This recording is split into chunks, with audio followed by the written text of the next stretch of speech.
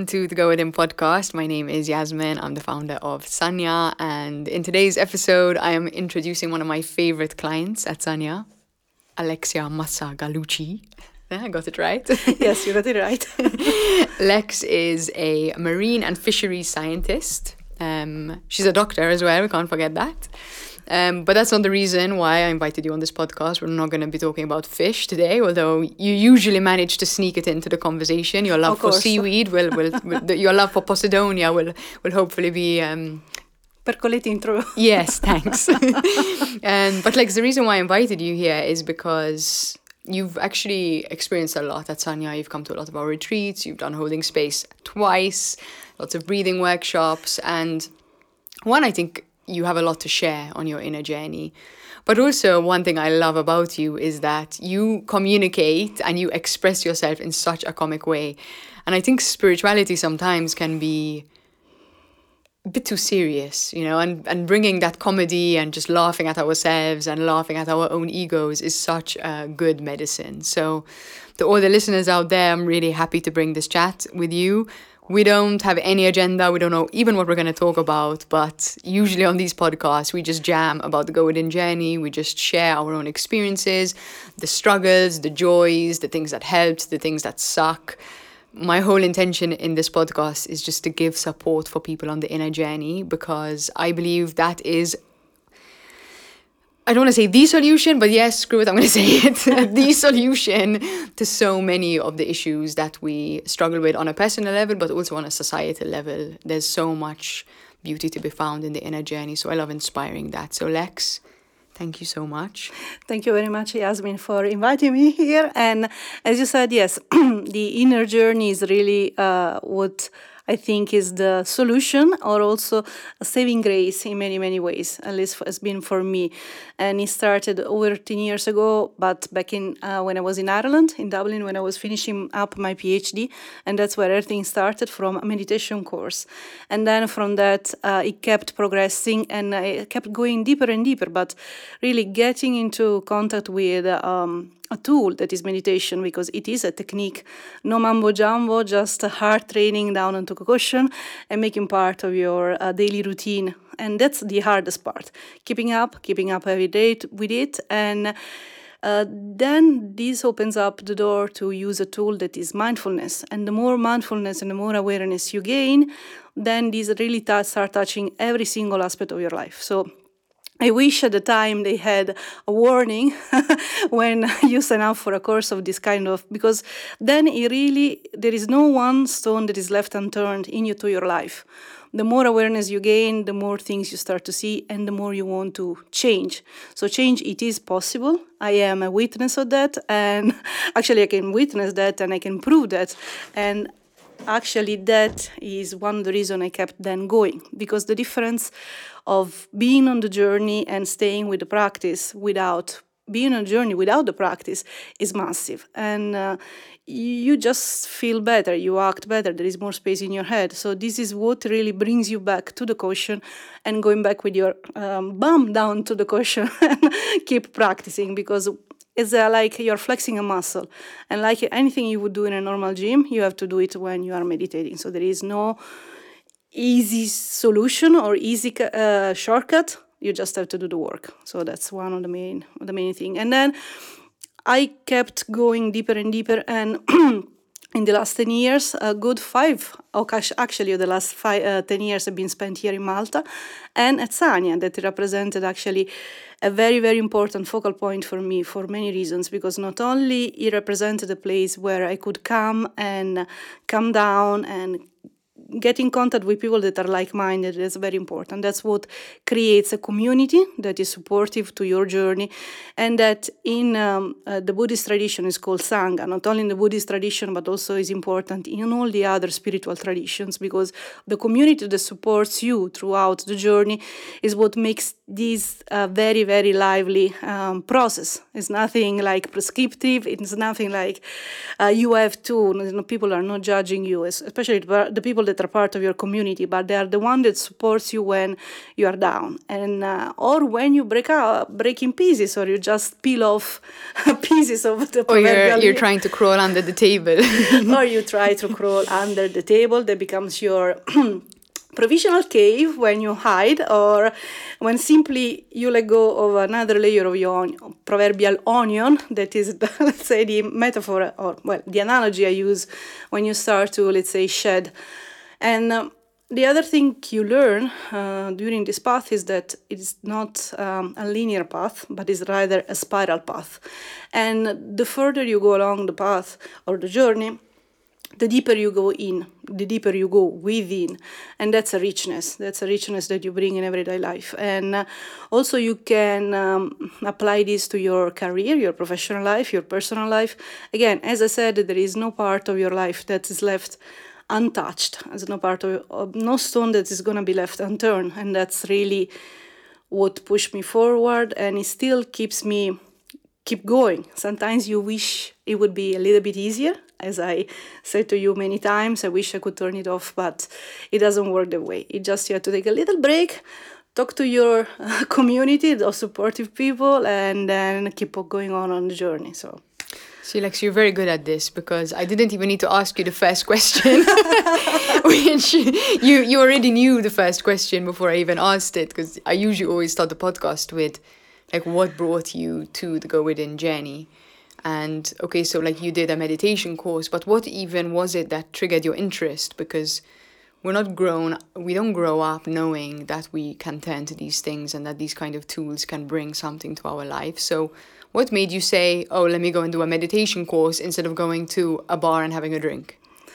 Well, at the time when I decided willingly to sign up for a meditation course when I was back in Dublin, there was a time of my life where war was raging in my head. So I needed to find a way to calm things or find some respite. I was in search of some peace of mind, literally. And I tried different approaches, read various books, because that's what I usually do when I encounter an issue or a problem. I usually go to... research. Yes, I'm a researcher. So this is this attitude I bring it everywhere through and through for whichever type of problem. So, or whichever issue, then I try to solve it like in a scientific way. So I need to gather evidence and I need to sort it out. So the first thing I did, it was going to possibly a bookshop and trying to find some books that would probably help me out to solve the issue. And then I came across probably some related to self-help, the usual section of self-help, grabbed a few books, and they were talking about some of them Taoism, I think, at the time. And then there was a hinting of slowing down, trying to make things simple, perhaps embracing meditation. And then I told to myself, well, then I'm going to go to the professionals that have been working with meditation in the past 2,500 years. So I signed up for a meditation course at the Buddhist center in Dublin. And the reason they brought me there and the reason why war was raging in my head, it was because it was at the end of my PhD journey. And my father unfortunately got sick during the time I was writing up my PhD thesis, and then unfortunately passed away. So there was a lot that was brought up by the loss of a parent. And I didn't know and I didn't have the tools to go through grief, like no one does. It doesn't come with a manual, unfortunately. And at the time I picked up meditation because I thought perhaps this tool my work, perhaps not. And I remember I approached the course in a very, very skeptical way. I'm a scientist, so I don't believe in these things per se, but I had to try them. These things. Exactly, yes. If we met 10 years ago, I would have been a completely different person. But again, meditation, as I said, is a technique. So there is nothing... let's say, transcendental to it. Well, actually, transcendental is not the right word to use, but rather, there's nothing strange about it. It's actually, you have to sit down, try it, and especially keep practicing, because that's the only way that you can reap benefits out of it. I'm quite curious, Lex, because I know, we spoke recently that you had some quite extraordinary experiences in meditation. How does your scientific mind reconcile that? That's a very interesting question, because my limitation in that is that I will never be able to quantify those experiences or represent them or give them the right representation or the right, I don't know, I wouldn't be able to replicate them in a way that scientists would do in order to prove them and in order to be able to use the scientific method that is actually use experiments or prove them over and over again so that the results are basically coming always the same. In this case, it's difficult. But the reality is that as a science is, we know very little about very few things. And it's true that our tools are limited. So scientifically, I cannot investigate those experiences. But on the other hand, because I experienced them firsthand, I know that they are real. And such.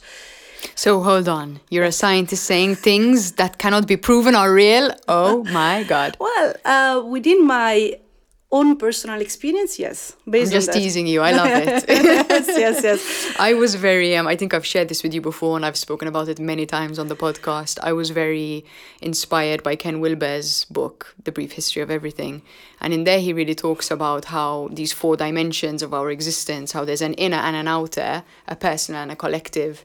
And he said, science is so good at measuring the outer on a collective level and on an individual level. But when it comes to the interior, right, you can scan a person's brain activity and not know what they're actually feeling, right, or why. And I love that idea of sort of the inner is very mystical and almost science just can't penetrate it. But when you've experienced it, it is the most real thing ever. Well, I wish I could replicate that experience having my head stuck in an MRI machine. I've been thinking about it a lot, but unfortunately it's not that easy. And yes. You can't even replicate it. Like, you can't sit down and say, okay, I'm going to have a super deep meditation. And this is the beauty of the spiritual practice, that every now and then, it's like you're disciplined, you practice. And then every now and then, some force is just like, there you go, taste that. Boom. And you just drop into this much deeper space. And I mean, those are some of the experiences that are most precious to me in my life. And you can't explain them, but they fulfill you on such a deep soul level. But yeah, you don't get them every time you meditate. They happen very randomly, and it's very mystical and beautiful actually how it happens. And it's true also the opposite. When you believe that you got somewhere with your practice, then there you go, you actually fall down off the horse, and then your ego is a little bit bruised, because when you go down sitting on the cushion, you think, oh yes, today I'm gonna experience this super depth of meditation and mindfulness, and actually you're not. Your mind starts wandering back and forth, right and left, and you say, oh no, again. Yeah, because there's that clinging, right? Yes. I was just having a tea ceremony this morning, and this guy asked me, like, how do I not get stressed? Like, how do I turn off this like constant stimulation, constant drive, constant activity? And my answer to him was, in my experience, that it's letting go of the attachment to the results of our actions, something that we've spoken about, as entrepreneurs. Yes. This is a tricky thing. You need to be driven, but when you're too driven, you completely drain yourself and break yourself.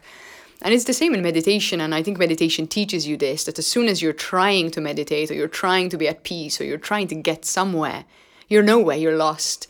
As soon as you let go, then you're somewhere. And that in itself is such a beautiful thing to be able to train yourself. I think it's one of the most beautiful things that meditation teaches us.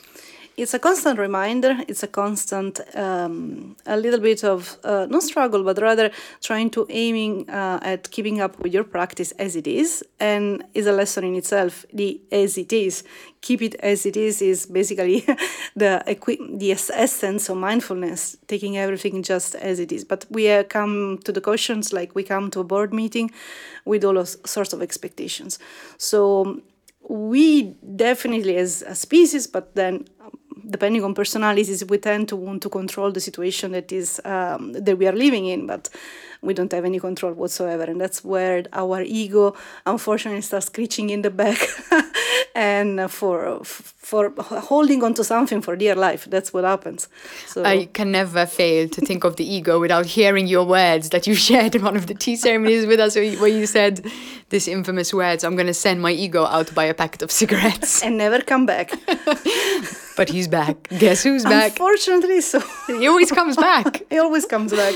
Those packet of cigarettes just aren't big enough. But more and more, I notice that my ego is getting a little bit more educated and a little bit more polite, and he knows when to leave the room quietly. So sometimes, some other times, he's a little bit more strong and a little bit more whiny child that stomps his feet and starts to cry. But apart from these rare instances, more and more what happens practicing meditation and also working through your mindfulness and your patterns and a lot of archetypes that come visit you, when you start to get to know them and you start to get to know yourself, even off the meditation cushions, you reap the benefits of all this practice, of all these working onto yourself, because you realize that during everyday life, when things really change, in the sense that mindfulness is a shift, is a change, and your perspective changes, and your actions are not reactions, and in that there is freedom, and that's what I'm aiming towards. So that's the beauty of it. I'd love to talk a little bit about holding space, since you mentioned the archetypes, because holding space, which for those listening who don't know about it, it's a 4-month course that I run more or less once a year, which is a journey into holding space for ourselves. I love how you're laughing. Because I'm finally giving the testimonial. Yes, Alexia has been escaping my testimonial. But no, I really just want to talk about it because it's something that I love. I love being like the space that we share in the holding space, which is we have a lot of tea together, and those tea ceremonies are so deep and so beautiful. And it's really difficult for me to communicate to people what exactly holding space is all about. And I just want you to share a little bit about your experience. Let's just talk about it, maybe give people kind of an understanding of what it's all about. Because again, it's something that I love the most. I think of all the things that I do at Sanya, it's the thing that I love the most. So I really want to share it more with people. Well, all this space is a little bit difficult to sum up in few words, but what I can say is that it's a 4-month journey, and as in any journey, each one, I took the course twice, has been very, very different. So as a journey, having the chance to explore and going within for 4 months is actually a unique opportunity, because it allows you to focus and going within a little bit deeper every single time you have a session, and every single time also you bear a little bit more your soul. And with the people that participate to the course, because it's quite unique in terms of topics, if you like, but also in terms of methodology and program, because really there is no program. Every time... That's my secret, Lex. So every time, everything that emerges during the session is what really is going to be the focus of the session itself. And yes, the archetypes as such are guides that allow us to go deeper and deeper and getting to know ourselves a little bit more every single time. And with the people that participate to the course, what is created is a very strong bond, and also a safe space where people can bear their soul, even though it sounds really scary. Is actually not. It becomes a very natural process because of the trust that is created within the group, and because of the safe space that is created, thanks to Yasmin, that is actually leading us into knowing ourselves more and more. It's possible to open up and allow us to be more vulnerable and more so courageous in a way, because that's what vulnerability is, according to Brené Brown. And that's what makes it so beautiful, right? That from just sharing these spaces together, the safety that you can actually say things that are super deep, super meaningful, and help you to get to be a bit more authentic with yourself, even about the things that are a bit sticky or a bit heavy. Just for listeners who don't know, because we mention a lot the archetypes, one of the things that we go into holding space is the 4 core archetypes that every person has, which is the child, the victim, the saboteur, and the prostitute. And I don't have actually a program. I don't have a syllabus. Every time we would have the tea ceremony, which would be on the topic of the victim, I mean, I share my own experience, right? Because I have spent a lot of time getting to know my archetypes. So it's kind of a natural process to just share, what the archetype means to me and my own struggles with it, my own challenges, the beauties of the lessons actually that having the chat with that kind of archetype can bring me. But as you said, like in every moment, what comes up through the people and the mood that we all happen to be in that moment is completely unique. So if we take like the victim tea ceremony from the first group and from the second, it was just a totally different chat. And for me, that's I think why I love the course so much, because the tea kind of sets the tone for that. Like, let's just drop into this receiving and receiving our own feelings and also receiving this kind of lesson from the divine nature, instead of me saying like, okay, the victim has these characteristics and these personalities and it comes in this moment and that moment. It's more of a just like, let's sit and reflect and let our own inner self speak. And I mean, the wisdom that all of you have shared with each other in the course is far beyond what I could ever say, right? Because like we all have that wisdom inside, and in the right setting where we can stop and let it out, we just mind-blowing what comes out of everyone. That's very true, to be more authentic to ourselves and to ultimately others, the people that are surrounding us, that live with us, share our journey in this planet, on this planet. But I think that it's very important also having a host, like in this case Yasmin, that allows us to create that environment, the safe environment where everybody can share the most intimate part of themselves, not even sometimes knowingly, because that's part of the journey on getting to know yourself better. And in doing so, there is a lot of healing. And that healing process is a very, very, very deep level. And this is something that you're going to bring with you in everyday life. And again, when you then put together your pieces, because sometimes you break down. Actually, not sometimes, every time there is someone crying and breaking down, but in a very good way, because then after Sell it, Lex, make it sound good. Absolutely. You're going to be a much more whole person that you were when you started. I was joking with Alex the other day, and we were talking about, I don't know what it was, like a tea ceremony or something, or a breathing, or I don't know what it was. And I said, it was like everyone was quite relaxed in the session, but there were a few people that cried. And she just looked at me and she goes, nice. And I was like, only around here would people crying be considered a success? Like, yes. Exactly. Because ultimately, really, we become much more vulnerable when we open up ourselves. But in doing so, again, there is a lot of healing happening and a growth. And this is personally what is my aim, to grow and develop as a human being into my potential, into the best possible version of myself. And this is the process to go through it. And I have been extremely lucky and extremely grateful to the fact that I had the chance to do it, the Holding Space course, twice with such a great host, and especially such a great lead, because that's what Yasmin is doing, is basically leading us and holding our hands when sometimes we need it, or giving us a hug, and allow us to navigate through waters that are not really clear most of the times. So also life is happening in parallel to the course, and this actually helps us to focus on certain aspects more than others, because as someone told me once, life is triggering. So there you go. Plenty of occasion to test what you learned during the course. And actually that's the beauty, right, of being together for 4 months, because you could go to a week or a 2 week or a 1 month or a 1 day and kind of be okay. But over 4 months, for sure, you're going to get, the rug pulled out under your feet at some point. And it is really beautiful to learn to be okay with exposing that, right? We have such a instinct to just, when we're not okay, to isolate ourselves and hide and not show people that we're not okay. It can be excruciatingly painful to be vulnerable with others.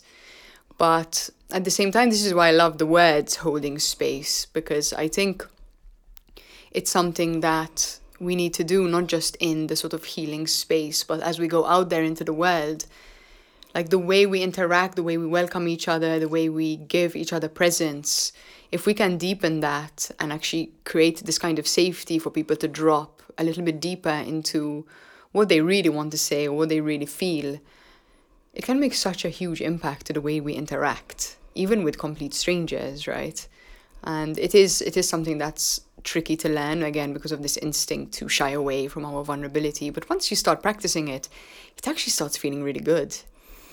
Yes, no, it's actually very true. This is the power of mindfulness that is practiced at this level, and also it is enriched by the deepening the knowledge of the archetypes. I mean, archetypes, possibly Yasmin can correct me if I'm wrong, but they are just symbols that represents deeper part of ourselves. So it's a way to get to know them in a little bit more friendly way.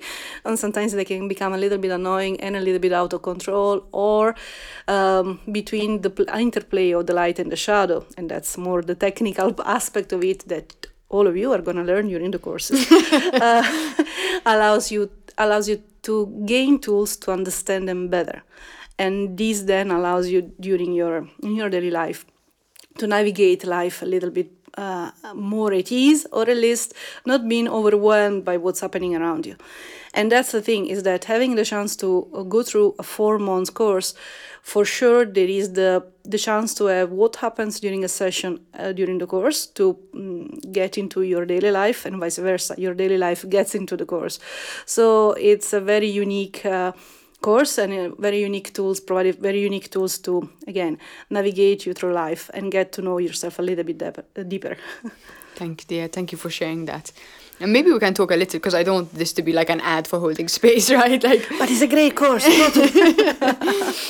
But yeah, like it is a nice umbrella, right, for the Go Within discussion, because even just learning how to hold space for ourselves, even to just like be okay with not being okay with breaking down, being okay to start being real with ourselves about what we really feel, instead of distracting and running away and freaking out.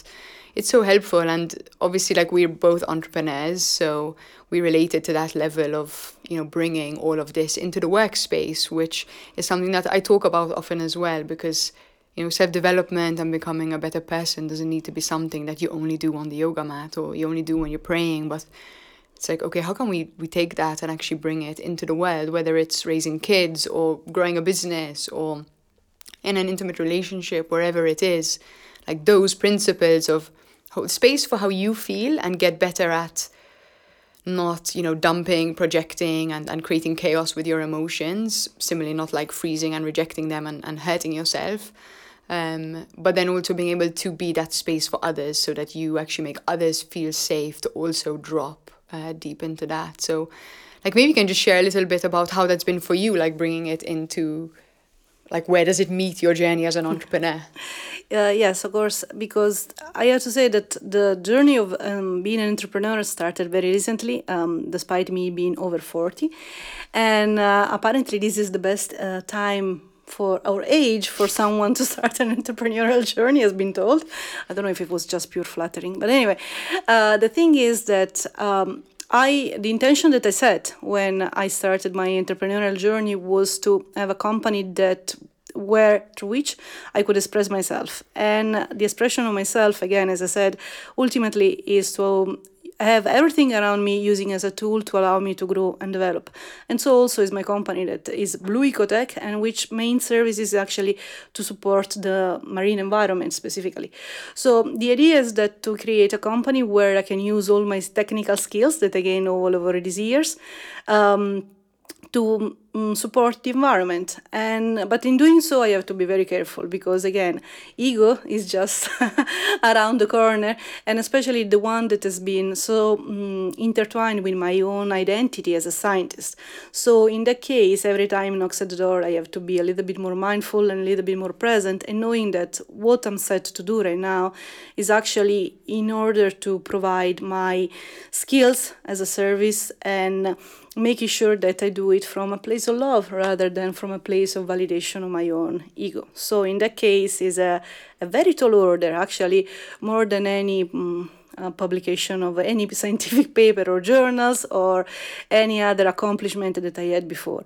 And in that doing, also I know that I can really support the environment, and especially here in Malta, that I think that requires some special TLC in tender love care, because things are not going really well. But I know that I can actually provide the type of skills that are needed, and this actually fulfills me and also allows me to align my main values with my actions. So maybe like I'm remembering, Lex, how much we talked about that very beautiful topic when it comes to, activism and so on, about how to, as you said, like so beautifully sort of manage your ego and make it about kind of what you're doing instead of clinging to, I need to save the world, I need to change the world, or if it's not activism in business, it would be like, I need to make this much money, or I need to get my business to X many countries, or I need X many followers. Like we torture ourselves so much by, making business and letting it get intertwined with our identity, as you said. Like then when the business isn't going well, we're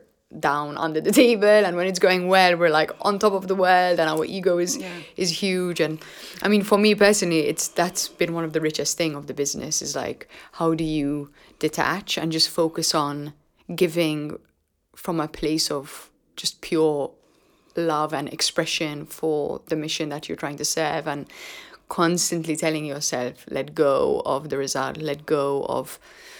I remember at the beginning, like my ego and my self-esteem was just like perfectly correlated to the revenue sales day by day, like good sales day, I'm the best, I'm so good, I'm such a great entrepreneur. Bad sales day, like that's it, end of the world. And eventually it teaches you to just realize that you're not, the performance of your business either. Like you're so much more than that. But it's quite an entertaining ride along the way. It's for sure the most challenging ride that I had so far. Being an entrepreneur at the moment, the best way I could describe it is like being on a roller coaster, a continuous roller coaster or a salad spinner. This was the latest of the analogy I could come up with, but this is the best way to representing it. Having said that, the journey gets even more challenging because of the wanting to use this as a tool or a way, again, to keep following the growth and development path, as we said up until now, and also trying to let go constantly of the need of looking at the results, because your sense of self-validation, it comes from the results, or at least used to be in my previous, let's say, professional life. Now I want to get things to turn around, but obviously all the old patterns are kicking in.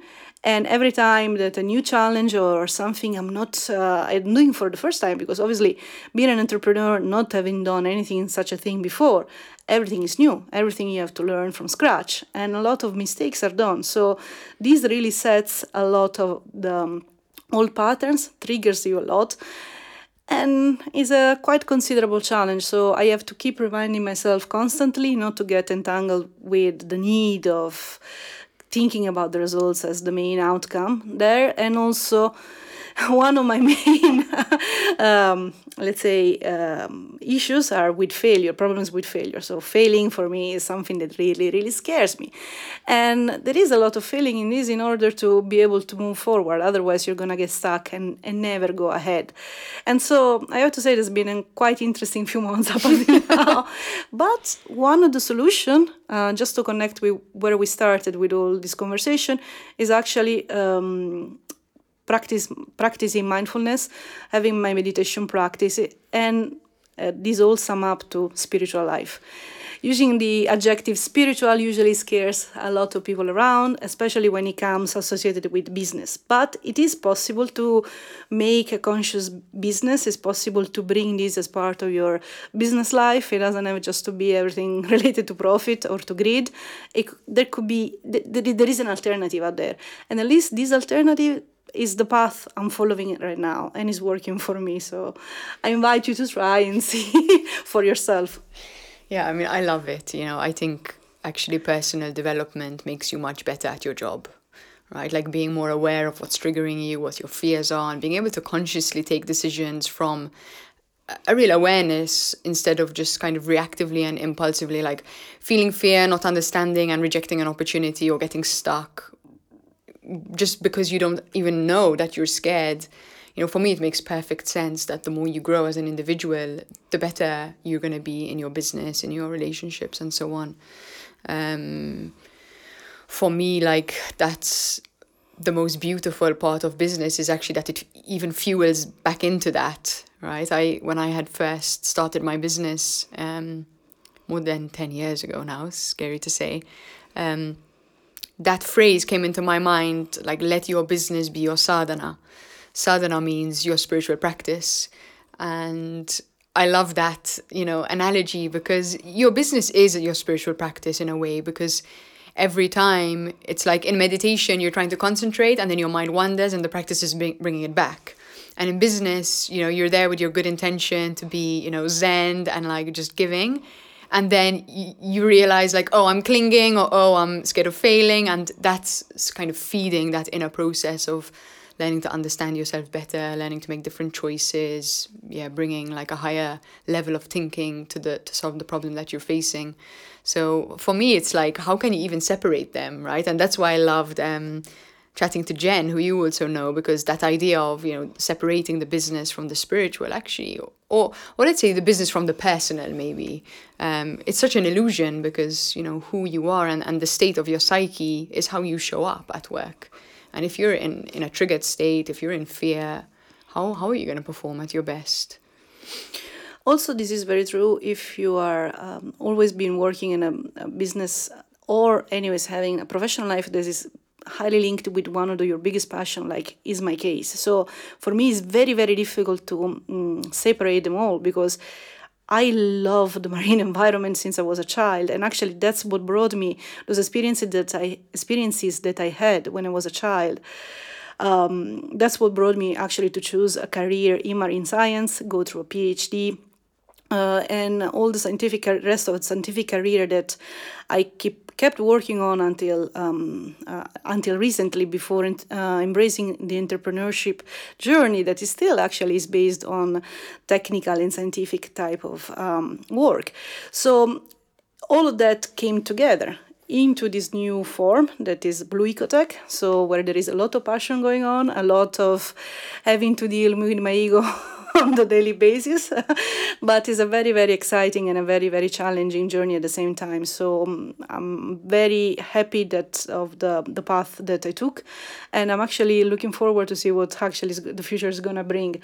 But again, I actually pieced back the reason why I been choosing this career in marine science when I start to look and having the tools of mindfulness to look back and recognizing me as a child when I was, I remember, 8-year-old swimming back in the sea in the Gulf of Naples. That's where I am originally from. In the small island in the Gulf of Naples, it's called Ischia. And I used to go there with my family for holiday. And I remember my parents giving me the first set of snorkel and mask, putting my head underwater, and that was it. I felt literally love, and I also felt whole. I remember this experience when I was much older, when I was starting to do meditation, and during one of my meditation experiences, and I felt this sense of wholeness when I was part of this bigger environment. And in my head, I always had this equation of, if I embark in a journey and I choose a profession that brings me to the sea, I will be happy. Well, things went that way, but I discovered that happiness is something else, and it comes from a much deeper wholeness that comes from within, and from, being part of with one with the divine. So it's something that then got clear to me when I kept developing my spiritual life. And now this richness comes with me, and every day I work, so I don't have to depend from the number of publications that I have, or the type of successes, number of conferences I attend, and so on and so forth. But still, it's the passion that fueled me up until now, and that's why it's very difficult to separate professional from personal, from spiritual life. So everything comes together in one. Yeah. You're reminding me, it's not that related, but I'm just going to share it anyway. Like this idea of, life being triggering, and then us being able to have that confidence to just respond to whatever feeling comes up, right? It's like you can go into work knowing that if something triggers you, if it causes you pain, or if it causes you pleasure, then you can just digest it and not have that really throw you off. And I think that's one of the beautiful things of the inner journey, is that you get this peace within yourself, not just from a connection point of view, but also, and maybe it's actually the same thing, right? That when you're connected with your own emotions and you're at peace with everything outside of you, but as soon as you reject or resist a certain emotion, which is easy to do if you're not training yourself to, sorry, our sound absorbers are just falling off the wall one by one. The ego peeling itself off one by one. Like, so we have another metaphor to add to the collection of brilliant metaphors. In fact, it's very sad that you haven't mentioned the flamethrower yet. Not yet. I'm very upset about that. Lex has this very beautiful way of treating her ego and all the archetypes with a flamethrower. Or unfortunate passing by people in case I get very upset and the Godzilla part of me comes out. That's another. I mean, unfortunately, I wasn't into the archetypal book, so I mean, I had to make my own. You made your own archetype, Lex. Yes. I mean, that's what happens when you do Holding Space twice. Huh? You create your own archetypes. And then it becomes everything very, very, very busy. Lots of archetypes coming together at the same time. Well, I love the way, like, as I said in the beginning, you know, this humor that you bring, you know, it's so refreshing, because the seriousness, you know, with which we approach our ego and our patterns, like, it really blocks us actually from healing when we can just laugh at ourselves. And I think, again, this is why I've told you many times that you have this leadership quality in you, because we need to lead from our own example, that it is okay to show our own ego, to call it out and just laugh at it and say, listen, you know, this was my ego right there, like, let's have a giggle. And as soon as you laugh at it, it really dissolves its power over you, just disintegrates. So I still hope that you're going to get into spiritual stand-up at some point. Yes, spiritual stand-up comedy. Coming soon at Sanya. Yes, we are going to have a series soon. It would be nice, Lex, if you just talk a little bit about your experience, like, doing Buddhist style practice. I don't know much about Buddhist practice. Obviously, there are a lot of similarities from the yoga tradition. But I think it's really beautiful that you have a very strong connection to your own practice, but you're also very open. Like, we've shared a lot of different, you know, teas and breathings and meditations. You've met my teacher. And I really love that about you, that you have this commitment to your own practice, which I believe in a lot. Like, I believe that we should, you know, really commit to a practice, because it's very easy to just jump from one to the other. But at the same time, it's really healthy to keep that openness, because ultimately the divine can come to us in any form, and just closing that door is just another form of fear or ego and so on. So maybe you can just, I don't know if that inspires you to share anything about that. Yes, of course. In the initial phase that I mentioned before, when I was exploring possible alternatives that would allow me to quiet down the raging war that was going on in my head, I explore it in the only way that I know, buying different books. So I try to explore different type of practice or traditions. And it seems to me, after perhaps what it can sound like a superficial analysis, that in the end, there are more similarities than differences across all the different practices in the world. I touched a little bit of Taoism, a little bit of Buddhism, Hinduism, and so on and so forth. And then you tend to fall and stick with something that is really your cup of tea. Not because the other practices are bad or something it's just something that perhaps you resonated most. And a practice like another is a tool or a set of tools, or in this case, really a whole toolbox. So thanks to the toolbox, then you're allowed to grow and develop, find your way through your spiritual life. And I had the chance to many times talk with Yasmin about the differences or the similarities of our practices and our spiritual traditions. And again, I really find more similarities than differences. The beauty of it is that we, as practitioners of different traditions, aim towards the same goal, that is actually free ourselves from our ego, that possibly one day will finally leave and find their own apartment or something else, and get free from all of that, all that conditioning, all that closing down, all that petty little issues that are related with egos, that are related with accepting something or wanting and craving something, from rejecting it or being in complete delusional state. That really limits a lot our potential as human beings. So our ultimate aim, our ultimate goal is to moving towards the best possible version that we could ever be. And that's the journey that we are both embarking on. And in this case, we can holding each other up and backing up each other and actually walking together, holding our hands. In fact, as you were speaking, I was thinking like it's not just the end goal that we share, but also the experience, right? Because you can have two different complete techniques, but the experience and the feeling of what you go through is very similar. In fact, we had a very similar experience to do with sort of this experience of feeling the Divine Mother and connecting with this sort of a very feminine. The divine is the only word you can really use, even though it's a bit esoteric. Make the divine your mother.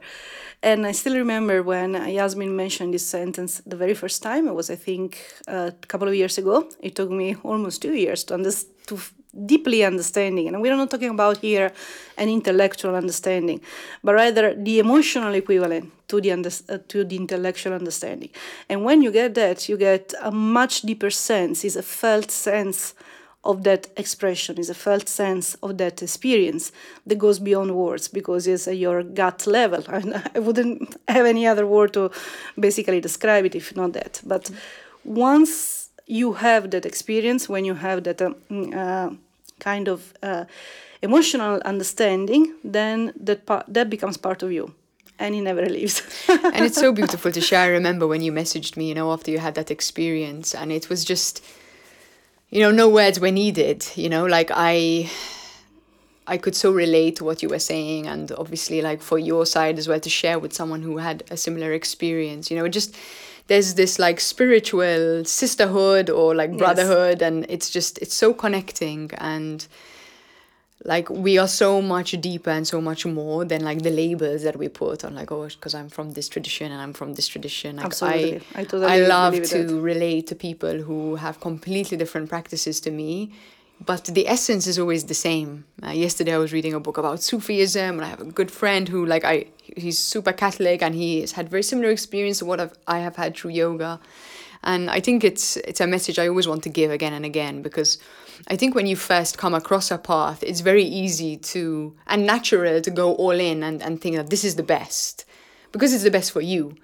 But exactly. It's really important to like keep that open mind as well, and just let any experience come, right? I've had so many spiritual experiences. I had a very deep one in a mosque, which I never, taught. I don't know anything about Islam really and truly. In church, in a temple, in holy places of every single tradition. And there's almost something even more sweet, and beautiful about it. I really feel like it's important for us to remember this and to remind each other not to get too closed off, because spirituality is the opposite. It's about opening. And this proves exactly, your words proves exactly my thought, that this shows that we are made of the same essence. That's it. So the different tradition just allows us to walk a path using different signposts that look slightly different. But again, these signposts that, again, people from different tradition across centuries have been laying down for us to follow. We might resonate with one path rather than other, but ultimately we are gonna go towards the same goal, towards the same aim. And that's the beauty of it, because again, we are made of the same stuff. Just to put it simply. Yeah, it's really sweet to be able to share the spiritual journey, and share these experiences. So maybe we can just kind of start to end the podcast with it just came to my mind, so I'm going to follow it. Like, what would you say to someone who's struggling? Because along the spiritual journey, as much as we have the highs, we also have the lows. We have the crawling under the table moment. We have those moments of deep shame, deep self-rejection, deep, resistance of everything that we're experiencing. And again, another thing that I love about you is that you're very open about when you're struggling. And I think it's so beautiful, and it really kind of opens us up to help. But it's very difficult to do, actually, to like open when everything in you is saying close. Yes, no, definitely. Again, what I found very important throughout my journey in those moments of closeness and feeling down because perhaps things are not working well, and also life is actually giving you a nice slap, is having a sangha, having a community that is supporting you. That's very, very important. And this is true across all different traditions. And also remember that the path you're walking, the journey you're on is developing on a spiral way. So, in some moments when you're really feeling down because something pops up again, this is something that happens to me a lot. Pops up again, and you think, oh well, you're here again. I mean, I thought I dealt with you a while ago. Why is this thing happening again? Why am I stuck again in the same pattern? And then you start to get frustrated, you start to get upset with yourself. That's at least what I do. And you think, oh my God, I'm a failure. I didn't learn from the 10,000 times I came across this kind of behavior that I have, and I'm still responding in the same way. But the truth is, you are encountering again the pattern. You're encountering again that specific behavior that is so irritating for you just because you're facing it at a much deeper level. So it's not a sign of failure, it's actually you are progressing. Like you yourself told me a few times when I came to you in a moment of frustration, like a child getting frustrated because things are not working like they should. But again, it's expectation. We are laying over expectation that we should be better, we should be enlightened after 5 minutes, but it doesn't work that way. It requires hard work. Fast food enlightenment. Exactly. So the truth is, just be patient with yourself, with kindness. Sit with yourself and say, okay, I noticed, perhaps this time I noticed earlier than before, so this means that I'm building up resilience. And just give yourself an inner hug and then just drop it for a second and then go back at it with kindness. That's the biggest of the advice I would give. But it's a good reminder for myself, so I should listen to it. It's such beautiful advice. Like that self-compassion, that gentleness, like just if you're struggling, move slow, be kind with yourself, check your expectations, stop being so hard on yourself. Yeah.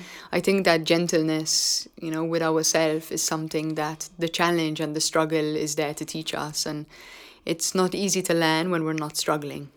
Yeah, that's very true. So it's actually even that's a sign of progress. Yes, totally.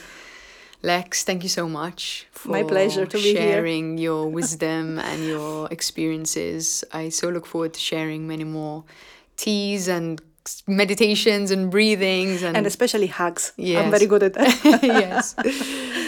To everyone listening, thank you so much. I hope you enjoyed this one. As always, like if you feel like this inspired you in some way, if you can share it along to someone who might need a little bit of encouragement along the inner journey, then we always appreciate that. And if you have any feedback, then also share it. It's nice to know that you're actually listening by hearing a little bit from you. It's always appreciated. And I'm really trying to podcast more because I do love it. I love these conversations and I love sharing them with you all. So thank you again, and best wishes along your inner journeys. Thank you, Lex. My pleasure.